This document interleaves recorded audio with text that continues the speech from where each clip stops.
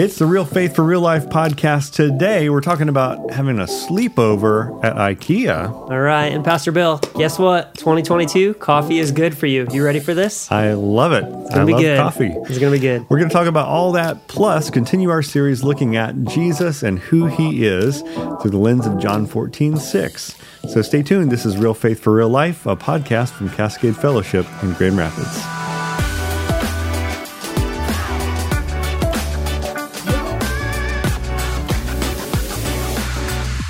All right, we're excited to welcome a special guest host to the show this week. This is Eric Vanderwall, Pastor Eric, sitting in for Brian, who's in Hawaii right now. Ooh, Hawaii. Yeah. It's not as nice as the weather here. Yeah, oh my goodness. It's crazy here in Michigan. Come on. But yeah, excited to have you on the show today. And we've got a lot of great things to talk about as we explore what Jesus meant when he said he is the truth. You bet, yeah. And so before we get into that, Yes. you mentioned something about a sleepover at IKEA. I love IKEA. Tell me about it. Oh, you do? I do, yeah. Yeah. Wouldn't that be a cool place to just have a sleepover? You got everything you need. One store. That's exactly right. In the news this week, we always look at the news because faith interacts with life. This is real faith for real life. So what's happening in life? Well, there's bad weather overseas too. And turns out 25 IKEA workers and 6 customers got stranded overnight at an IKEA in Denmark. Thanks. So a foot of snow fell pretty rapidly, and so it turned into an impromptu sleepover. But like you said, they had everything they needed, so it was kind of fun.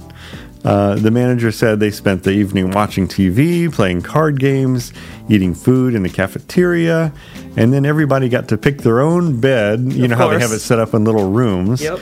And then when they woke up, they got hot cinnamon buns, hot chocolate, and coffee. So, man, that sounds pretty cool. Would you do that? I think I would do it, man. I would love to go there and just find the perfect room, and I'd have plenty to choose from. It'd be great.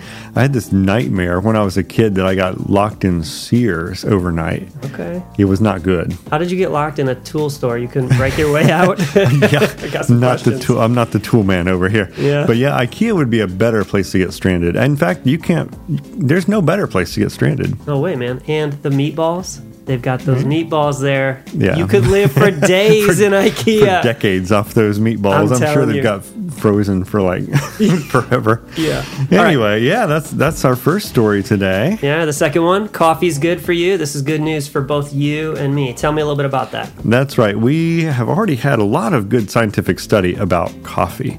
So we already knew from previous studies that drinking 2 to 4 cups of coffee every day decreases your risk of cancer by 20%, decreases your risk of type 2 diabetes by 30%, and Parkinson's also by 30%.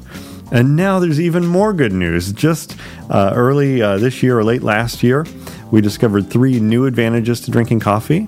You're 21% less likely to develop chronic liver disease. Nice.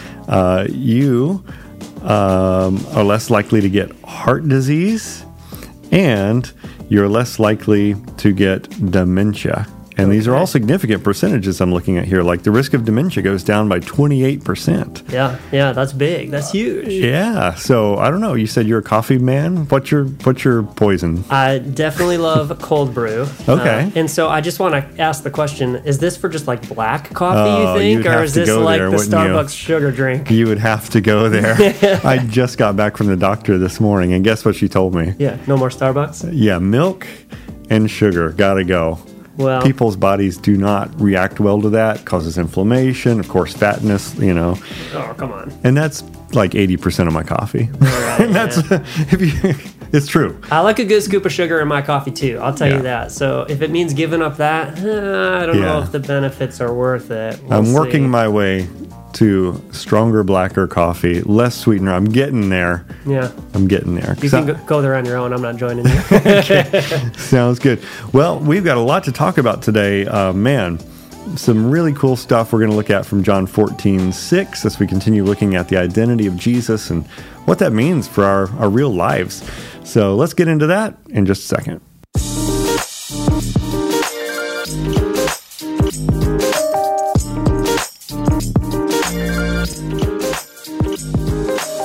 All right, so let's get into it. We're talking about Jesus being the way, the truth, and the life. And so today we're going to read from John 14, verse 6. and continue that conversation that we started this past Sunday. So John 14, verse 6 says this, Jesus answered, I am the way and the truth and the life. No one comes to the Father except through me. And so Jesus claims to be the truth here in this passage, meaning that there is objective truth. There is a right and a wrong. But in John 18, verse 38, we see Pilate ask Jesus, what is truth? Kind of in this like big, grandiose, what is truth? And in your sermon, you said a lot of people today are asking that same question. Yeah, it seems to me like we're living increasingly in a post-truth world. And, I used to be a journalist. I don't know if you knew that. Now you know that. I used to be a broadcast journalist. They let this on TV, surprisingly. And I went to broadcast journalism school where they taught us your job is to discover the truth, to get to the bottom of what's really happening in the world, and then to disseminate truth. Mm-hmm. They taught us to leave our biases at the door, to acknowledge them, but not let it get into the story, not let our opinions affect things. Mm-hmm. But man, how much has changed in 20 years? We look at all the issues in the world today, and it's like, what is the truth about, anything? Mm-hmm. Everybody seems to have their own truth or just have given up on discovering the truth at all. And I think from my point of view, as a 40-something, it looks like it's getting worse generation by generation. You're the youth and families pastor here. Mm-hmm. What do you think about the younger generations and their attachment or detachment from truth? Yeah. So I'll just jump to the younger generation and skip millennials because who knows what's going on there, right? Right. And I guess I just have to say that the noise of our world is just deafening. And for our students, they're constantly bombarded with worldly truth from every direction all around them. They've got Instagram, Facebook, Snapchat, TikTok, TV, YouTube, phones, school, sports, billboards, really anything that's in writing, and it's all around them. And so very rarely is what they're hearing truth as we know it from God's word. And so I truly believe that like the less truth from God's word that you take in, the more you're actually allowing the enemy's lies to take that place in our lives and in our minds. And so our students battle this somewhat kind of unknowingly because of how much noise is around them. Maybe they've lost that sense of listening to the Spirit. And there's so many different messages that are being presented to them each and every day. Yeah, I scroll my own social media feed, and even for me, it's hard to know what's true and what's not, because everything has the same level of importance as just scroll through it. Yeah. So your crazy conspiracy theorist, uncle, his post is right there next to the mainstream media outlet. Right. And then people don't even trust the media nowadays because of all the bias and opinion. Right. But, specifically, we're here to talk about religion and faith and divinity and God. And if it's hard to discover the truth about, politics or health, man, how much harder is it for people nowadays to discover the truth about God? Yeah. I don't know if you see this in the youth, but I know a lot of people who basically say it's all basically the same. Every religion teaches you to be nice and loving, and they all kind of have a part of the view of God. So no one religion is fully correct, but they're all basically correct. Yeah. Correct enough. So believe whatever you want to believe. Yeah, that's certainly the easy thing to say. That's for sure. Well, there's some big problems with saying that. We're going to talk about that on today's episode. So put on your thinking caps, everybody, because we're going to dive into logic and reason. So let's put a picture around this. I mentioned this in my sermon as well, but the best picture of the view I just described is an elephant. John Hick, a prominent pluralist thinker, created this picture, and he said, religion is like this elephant. There's a reality, a divine reality, but we're all just grasping at a piece of it. So 3 blind men come up, and one grabs the trunk, and one grabs the foot, and one grabs the tail, and they describe it in very different ways, but they're all describing the same thing. I think most people I know in the real world, outside the church bubble here, think of religion like that. They think, yeah, Christianity sounds good, but it's just grasping one part of the elephant. Hinduism grasps another one just as well, and Buddhism, and on you go. Now, Pastor Eric, let's put our thinking caps on. Yeah. Yeah. What is the logical problem with John Hick's illustration here? Oh, man. You'll have to get into that. Yeah. Tell me. Well, the first one is, how does he know what the elephant looks like? How does he know that Christianity is grabbing the trunk and Hinduism is grabbing the tail? How does he know that there's this grander thing that he says no one else can know? That's part of the theory. No one can know the whole thing. So how does he know the whole thing? Yeah, I guess he's just guessing at that point, right? His picture, well, yeah, and not only guessing, but he's making a decision. And so the second problem with his logic is he is saying what is true and what is not true about God. Specifically, that God is unknowable. And he's making this claim that all roads will lead to God. But that's not the default neutral position. It's a particular view of God. It's a choice among many. He's made a choice. And his choice is this view that God is some vaguely beneficent, benevolent God who's unknowable and unoffended by our wicked behavior. So grasp at him as you will and come as you will and do your best and you'll get there. So what he's saying, what many people believe today, it sounds to be very tolerant and very pluralistic and very inoffensive, but it's a choice. Just like Christianity is a choice. He's picked a side, even though he says he's not picking a side. He really has. Right. So there's this other guy. His name is Joseph Campbell.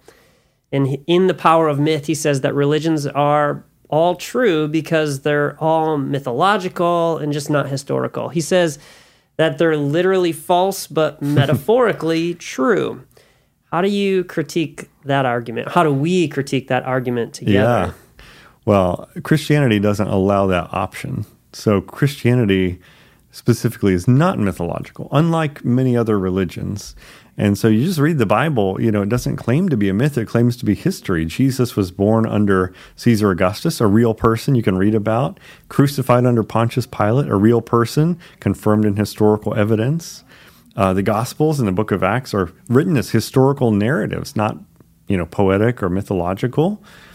The apostles, when they wrote their letters, like 1 Corinthians, they talk about having a real hands-on, face-to-face encounter with Jesus, not some, mystical, mythological thing. And that's the story of the rest of the New Testament, these disciples who were eyewitnesses to what happened in space and time and in history, not myth. And let's just close with Paul's words here, like in 1 Corinthians 15. He said, if Christ has not been raised, our preaching is useless, and so is your faith. Your faith is futile, and you are still in your sins. So Paul is saying, if this is all just a myth and made up and literally false but mythologically true, it's worth nothing. So this guy you quoted, he's not allowed to do that to Christianity. Christianity won't allow that to be done to itself. He's mischaracterizing our religion. Sure, yeah. So, all this makes sense. But still, like, some people are going to say that this way of thinking is intolerant to the world around us. A lot of people today are pushing really hard for relativism. They're pushing so hard that it seems like they're saying it's morally wrong to not agree with them. Yeah. Isn't that interesting? Yeah. So by pushing the value of tolerance so hard, they're proving that they really don't think morality is relative. So again, they're taking a side. So they're saying you have to be tolerant or else you're morally a bad person. So morals are relative, except for that one, Yeah, like, right. Yeah, their own logic defeats them. It's similar to someone who says it's wrong to say there's absolute truth. That logic falls apart too. And you can hear it better if I say it this way. It's absolutely wrong to say there's no absolute truth.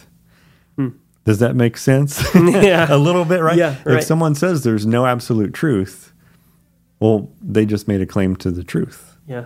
So theirs is the only absolute truth?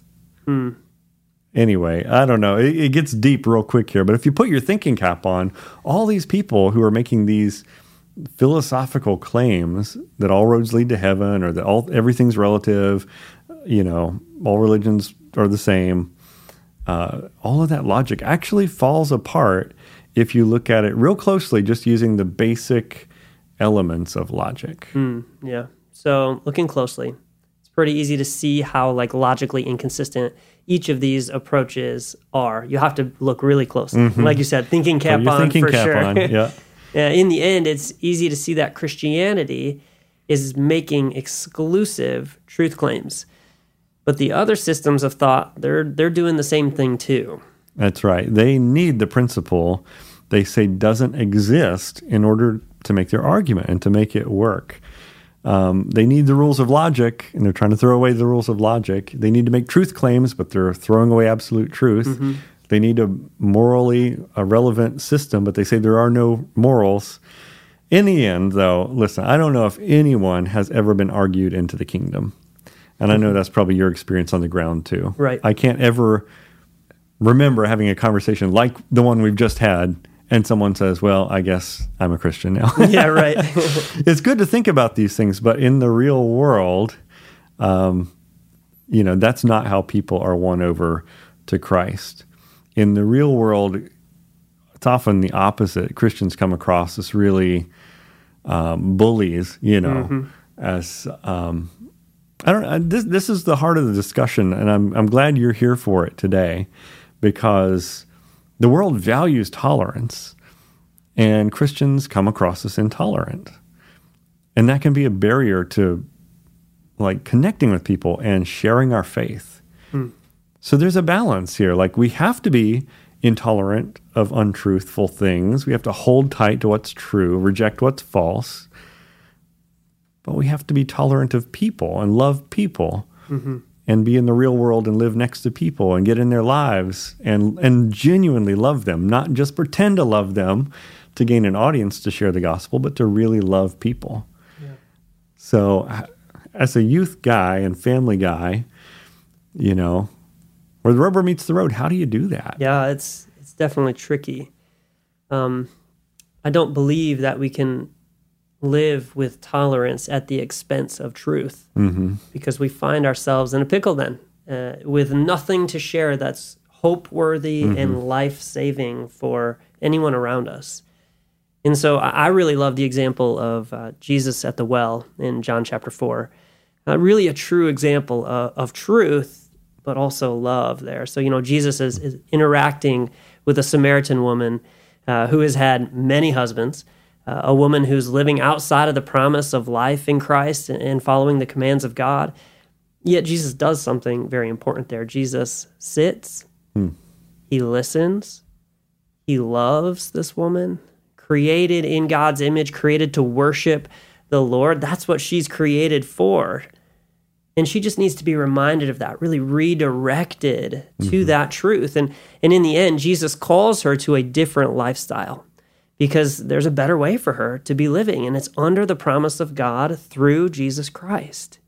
And a lot of times when we kind of get stuck in our lifestyle where we're just kind of rolling around in our sin over and over again, we kind of forget that there is a better way, and that better way is through Jesus Christ. All that noise can cause us to forget that. Yeah. She was a sinner. There is no doubt. And Jesus definitely speaks truth to her and tells her that there is a way and a truth, and that's through him, and that life, that living water is through him. And so I love that story. Now, I'm not Jesus. Just going to throw that out there. No way. Okay? I know, right? Shocker. But living in truth and love is something that each of us can do. And so I guess, I recall going on our youth retreat, and a student who I had a relationship, a friendship really built up with for some time through youth group. He came to me and he was anxious, and he was kind of in tears too. And whenever a 17, 18-year-old boy comes to you in tears, you kind of know something's up. And he shared that he and his girlfriend, they were just heavily involved sexually with each other, and that it felt like it was kind of getting out of his control to be able to walk away. But he also really liked her, and so there was this kind of intermixing of that feeling as well too, let alone the outside world telling him that anything he's doing right now, it's okay. If it feels good, do it. You see this on the screen. If they're doing it on the screen, you must be able to do it. Now, I could have easily just been like, sinner, right? You're a sinner, and just walk away. You could say something like, you're wrong, and here's why, and just talk it out with him, kind of like you were saying, try to convince him into the kingdom. But instead, modeling what Christ did, is often the right approach. And that's what we try to teach our leaders here at this church. And that there's listening, there's some talking, there's some crying, and there's definite truth and redirection to a better way of life. One defined by the truth of Scripture, and then now followed in life because he's, living and loving in a new way, following the Lord, and stepping away from the thing that was actually pulling him away from that relationship with Christ. I think when I look at truth and love in our world, it really comes with self-sacrifice in ourselves, where we have to set aside our agenda, if we've made our own agenda, and replace that with the truth that we find in God's Word. And a lot of that will come with listening, a lot of that will come with relationship, and a lot of that will come with time. And we need to be able to put ourselves into that position to be able to offer love filled with truth. Yeah. It's really interesting that on the extremes, it's easy to go all truth and no love, or it's easy to go all love and no truth. Yeah. Just don't confront it. That'll be it feels loving, right? To just, okay, yeah, I'm sure that everything's fine though. You don't worry about it. Right. Or on the truth end, to just pull out your Bible and start reading proof texts. Both of those are very easy. The hard thing, like you said, is to get in that person's life, to earn the right to speak into their life. A lot of listening, a lot of care, a lot of genuine care. And man, how rare is that today, though? It is rare. Our world tells us you have to pick a side. Yeah. You're either left or you're right. You're either this or you're that. And in the middle is this loving new way that Jesus points to us. And he helps us build those relationships so that people can be directed to him, the way, the truth, and the life, that is Jesus Christ. Yeah, and the most loving thing, it's not an either or, it's a both and. So the most loving thing you can do for a person, it's to think about, how would I actually go about bringing transformation into their life? So it's not the right thing to do to just beat them over the head with scriptures or condemnation, if that's going to result in a net negative, that they're going to not become a Christian, they're not going to repent of their sin, they're not going to get involved in the life of the church, and quite the opposite, they're going to walk away from the church. They're going to have a negative view of Christianity. So, man, the most loving thing to do is to really think about, how can I make a positive impact on this person's life now and long-term in their walk with Christ? And, of course, not shy away from the truth. I should do that. Now, for the last little thing I want to mention today is this. If you're going to bring truth into someone's life, you got to know what the truth is, right? Yeah. And as Christians, man, our level of biblical knowledge as followers of Christ, I just have a hunch that it's lower now than it may ever have been, And again, especially with those coming up, with the generations coming up. And so the last thing I just want to encourage people, just as a pastor here on the internet, and if you're a Cascade Fellowship, your pastor, is just to rededicate yourself to the importance of truth and God's truth. So in John 17:7, Jesus prayed to his Father God, sanctify them by the truth. Your word is truth. And so the way we're made holy, the way we're sanctified, the way we're made Christ-like is through the truth. And the truth is found, according to Jesus, in God's word. So, man, can we dedicate ourselves to that? I'm doom scrolling on social media for hours a day, even though I turned off my notifications, which we've talked about on the podcast. I'm trying. But, man, it's easy to scroll entertaining things for hours, but to get in the word for like 5 minutes is like, Right. But, folks, that's where the truth is. That's where sanctification is. That's where Christ-likeness is. That's where fulfilling abundant life is. And we're not alone in that. In John 16, Jesus said this, when he, the Spirit of truth, comes, he will guide you into all truth. And so the Spirit, is so tied to truth. He's called the Spirit of truth. And one of his key reasons for existing is to lead us to the truth. And so to combine prayer into our times of study, man, to just open ourselves to what the Spirit wants to reveal to us, and to allow it to set us free, like it says in John 8, the truth will set you free. And then the last thing I'll mention, just as I was studying this week, one of the verses I came across was Ephesians 6:14 and following, famously, the armor of God, right? So to get ready for life in this world as Christians, one of the things we have to put in our armor is the belt of truth. That's the very first thing he says, actually. Stand firm then with the belt of truth buckled around your waist. And of course, the sword of the Spirit later as well, being the Bible. And man, I just think, wow, can we take that to heart as Christians as well?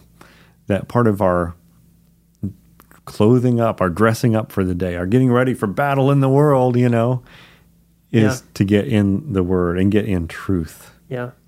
What a blessing that God gave us this direction, this truth, that we can have it readily at our fingertips to be able to be in a relationship with Him, to know what's right and what's wrong, and have direction in our life from the Holy Spirit, because the Spirit points us to that truth. Yeah, and it's like you said, like we've been talking about, this is not something we want to guilt people into doing. Like, you should be in the Bible. Get in the Bible, you heathen. But it's the source of life. And how did you say it earlier when we were talking? It's like it's a better way of living. It is. It's fulfillment. We have to point people to the fact that our way, it's not just the right way, it's a better way. Yeah. Yeah. So we have this truth claim. Jesus makes exclusive truth claims. He is the way, the truth, the life. And that excludes a lot of other things. That's a difficult conversation. We have to have it sometimes. But it's a better way. And hopefully in our living, we model that. So the part of that truth and love balance is also the love they see in us, the better way that we put flesh and bones and blood around, Yeah, I love this conversation. I think it meets us in a moment of our world and our time right now where it's so needed, where truth is just kind of tossed around as this flippant word, where it could be anything and everything. But Christ says He is the truth. And from Him, we will find a better way. Yeah. So to everybody listening, man, as you heard in the first half of this discussion, you can go really deep in this. And if you are interested in going really deep in this, we got some great books we can recommend. God Among Sages is a book I used in preparing this podcast and my sermon. But man, if this is something that interests you, dig into it. Dig deep. Apologetics, world religions, all this stuff. And for the rest of us who maybe that's not your thing. It's not for everybody to go that deep. Sure. But for the rest of us, man, let's dedicate ourselves to being people of the Word and people of love as well. So we're going to continue next week as we wrap up our 3-part series on the uniqueness of Jesus by focusing on that third statement. He is the life. Right. What does it mean that Jesus is the life? We'll unpack it next week. Hope to see you then.